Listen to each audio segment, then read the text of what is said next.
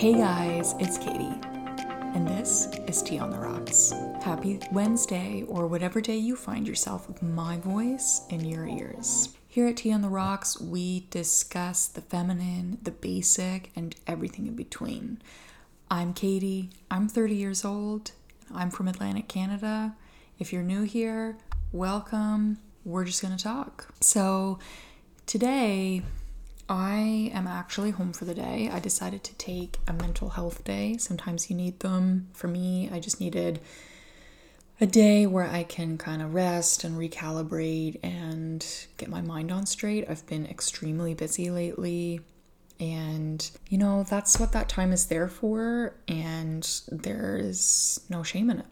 Today, I wanted to discuss nutrition, but not even nutrition per se. I wanted to talk about eating habits, what I eat in the day, how we eat, and how we view food.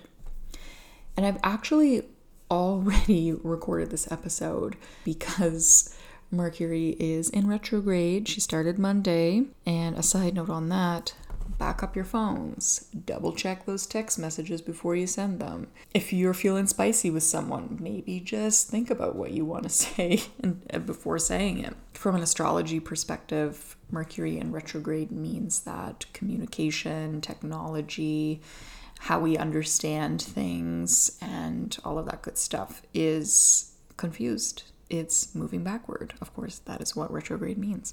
And from an astronomy perspective, this is a real phenomenon. Mercury, the planet Mercury, of course, about 4 times out of the year for about 6 weeks at a time, will look like it's moving backwards in the sky. And all the planets do this, actually. It's just Mercury, of course, has a shorter orbit around the sun. It's closer to the Earth. We kind of notice it more. So before we get into today's topic, I wanted to do a couple of segments, starting with what I'm wearing. And I like to call this the summer sweatpant, which is a very loose, kind of cottony dress from Walmart that I got months ago. And it's just really comfortable. It's what I wear around the house. John is so lucky. He's a lucky man. But really, it's the summer precursor to winter sweatpants. And honestly, I wish I could wear it in the winter. I wish it wasn't so cold in the winter so I could continue to wear it. But it's only 12 degrees Celsius today. So it's a beautiful day, but, she's cold.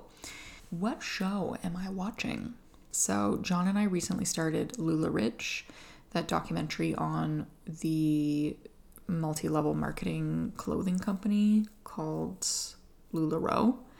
I think it's really interesting. I've seen a lot of content on TikTok about it. So far, it seems to be a mix between the actual owners of the company being like, no, we didn't take advantage of young Utah mothers, and we don't spout our Mormon beliefs to them and guilt trip them for not selling enough clothing and making enough money.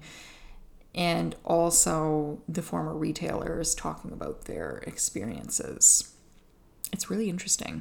It's not often that John and I actually like the same shows, but I rewatch a lot of the same shows. I'm talking like Downton Abbey, Parks and Rec, Friends, Gilmore Girls, because I, of course, have 2 jobs. My brain is busy a lot of the time, and I just like to zone out. And it honestly does kind of help with my anxiety to watch things I've already watched, but that I will continue to enjoy. John is one of those people that really enjoys trying new things, watching new shows, gaining these new experiences. And I really admire that about him because I wish I could be like that. So when we do find a show that we can watch together, it's great. I really enjoy it because that means we spend time together, spend quality time, and we can discuss, and it's a bonding experience. Next question, what am I reading? Well, I just finished The Song of Achilles, and let me say it was sad. Of course, listen, before you come for me, the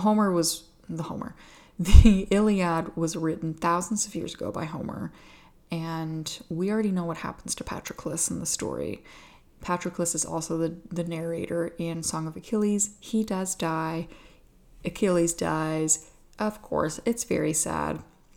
I think I appreciate the author's other work, Circe, a little more, because not only is it told from the perspective of a witch that was notorious for millennia, but also just her human experiences. And the ending of that book is just very appropriate, and it's very hopeful, and I just enjoyed it a lot more. Also, if you're mad at me for spoiling A Song of Achilles, that book came out 10 years ago, so just go read it. It's like, you know, this story has been retold countless times. There's the movie Troy with Brad Pitt and Eric Bana. There's the limited series that was on Netflix, Troy, Fall of a City, which I really enjoyed. It was a different take on the story. But what I'm trying to say is this story has been told for thousands of years, many different ways. If you don't know the ending, I'm sorry for you. And next question. Plans for the weekend. Well, I think I'm going to go for a walk with my friend Norma and perhaps get a pedicure. But other than that, I don't really have a lot going on. And that's kind of the way I like it.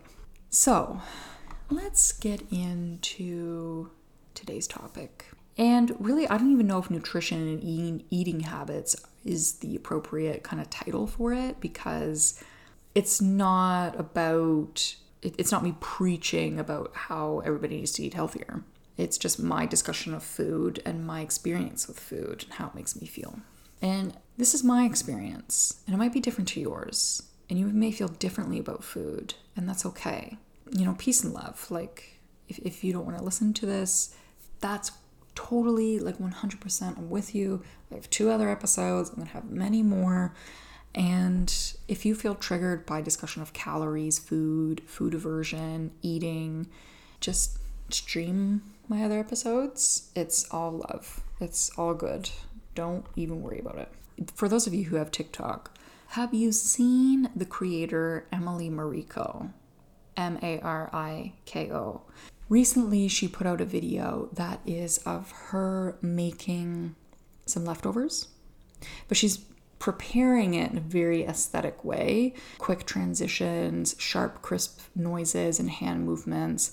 And she makes leftovers. It's salmon, rice, and she puts an ice cube on the rice, which is meant to, of course, rehydrate the rice and rehydrate the salmon. She covers it with wax paper. She puts it in the microwave. She takes it out. She puts avocado on it, and she uses those little seaweed papers that you can get as sort of a deconstructed sushi situation. It looks great. It honestly looks phenomenal.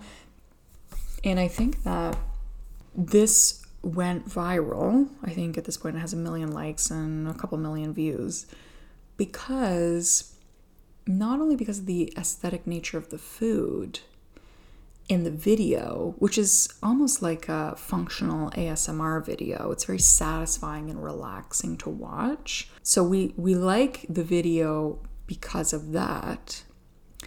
But we also like to see what our fellow humans consume.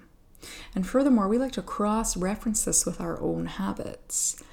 And when you combine an aesthetic food video with the desire to emulate it, you get something that can be really special on social media that can grow really quickly.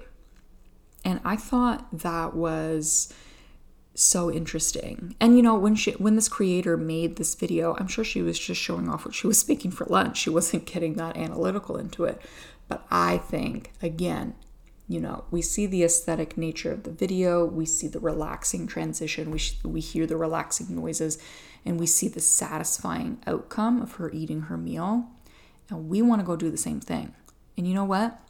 I tell you, when I talk about plans for the weekend, I'm probably going to make salmon and rice on Friday and try to emulate what she created on Saturday, because it's just, social media is such an interesting beast. And I think it's really interesting how food videos in particular are so popular.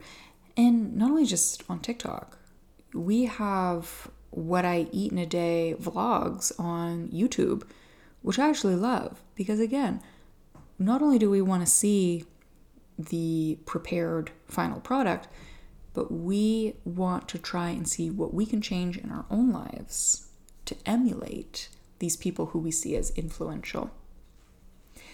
So that is really interesting. And I just wanted to kind of open it with that. And then I kind of wanted to segue into what I eat in a day on a regular weekday. I start the day off with a protein coffee, and I use the Atkins shakes. Of course, as I've said in a previous pod, I froth it up with maybe a little cinnamon or pumpkin pie spice or just a splash of creamer. Sometimes I do a little salted caramel situation, and that kind of like tides me over until I eat my breakfast, which usually consists of 2 gluten-free waffles, like just the small kind of Eggo looking ones that you can get at Superstore. They're super good. So I'll have 2 of those and some egg whites. Usually I will just do about a half a cup of egg whites and some cheese. And I will put those on the waffles and eat those. Mid-morning, I'll usually have a protein bar. For lunch, I'll have either a chickpea salad or a cheese wrap. So cheese wrap would be just those like cheese folios that you can get at Costco or Superstore. Put some ham or turkey meat in there and some lettuce and honey mustard, and I think that's really good. Then for an after work snack, I'll have cucumbers, and there's this pico covered guacamole that you can get at Walmart or Superstore, and it's really, really good. I will have a couple of smaller cucumbers with that, and then I'll have chicken and potatoes for supper. My palate is pretty basic, and that's my eating as of right now. Sometimes I find that my eating habits are quite cyclical. I'll become fixated on certain meals or snacks, like smoothies or oatmeal or gluten-free waffles, eggs, whatever. And I will spend a couple of weeks eating one thing and then cycle to the other and then the third and then go back again. This really is just how I keep it interesting for myself, but also these foods are all safe. And what I mean by safe is that, have you ever had a sandwich that had a crunch in it, or chicken that started tasting too much like chicken? These are foods that if I do have a food aversion to eventually, I know I can pick it back up again. I just need like a couple weeks of a break. And this may not be normal for most people. I think I might have like undiagnosed ADHD or something. So I'm very sensory with my foods and my textures. But basically I'm in the middle between, I can't eat the same thing every day, but I do rotate a lot of the same things. So I wanted to discuss the keto diet. And I'm not talking about the science of it, the ins and outs of it. I wanted to discuss when I did do it, I felt very ill and gaunt all the time. I would almost pass out when I went shopping. I just, I felt very skinny. And I looked very skinny. But I was in the worst shape of my life and the worst health of my life, honestly, I think. And I used to see it as a mark of success, that I felt very gaunt and very like dehydrated. And I used to say, oh, well, that must mean I'm losing weight. And boy, it sure was. I think I lost like 70 pounds. And my body was so stressed out. And I lost the 70 pounds in a matter of just under a year. That's a lot of weight to lose in a year. I don't care who you are. That's a lot of weight to lose in a year. I think that once I started reintroducing healthy carbohydrates into my diet and moving more, like I wasn't exercising at all. Are you kidding me? If I tried to exercise then, I probably would have had a stroke. Like I was just that ill. And yes, I did gain some of the weight back and I'm still kind of like grappling with that, but I'm a lot healthier. I have a lot more stamina. I have a lot more energy. I could barely work the one job that I had at the time. And now I have 2 jobs, a podcast, hobbies, a personal life, and time to exercise. And I still, like, honestly, even though I am kind of taking a day for myself, I still feel like I have the energy to tackle all of this and then some. I do see the benefit of low carb eating, or really just eliminating like gluten and excess breads and such. I don't think my body really does love that stuff in excess. But I'm trying to reframe food as just food and not be so restrictive. I think when you are so restrictive with what you eat, you don't really learn moderation and sustainability. Let's say you do want to lose weight. Good for you. That's great. But I think it's better to incorporate more movement into your day, like getting 10,000 steps a day or whatever. Finding movement that feels good to you, feels good to your body, and that's sustainable, and combine it with a sustainable diet where you can, and I don't even like saying diet, just like a sustainable way of eating where you can enjoy all the foods that you want to eat, but do it in a way that's not like bingey or too restrictive, if that makes sense.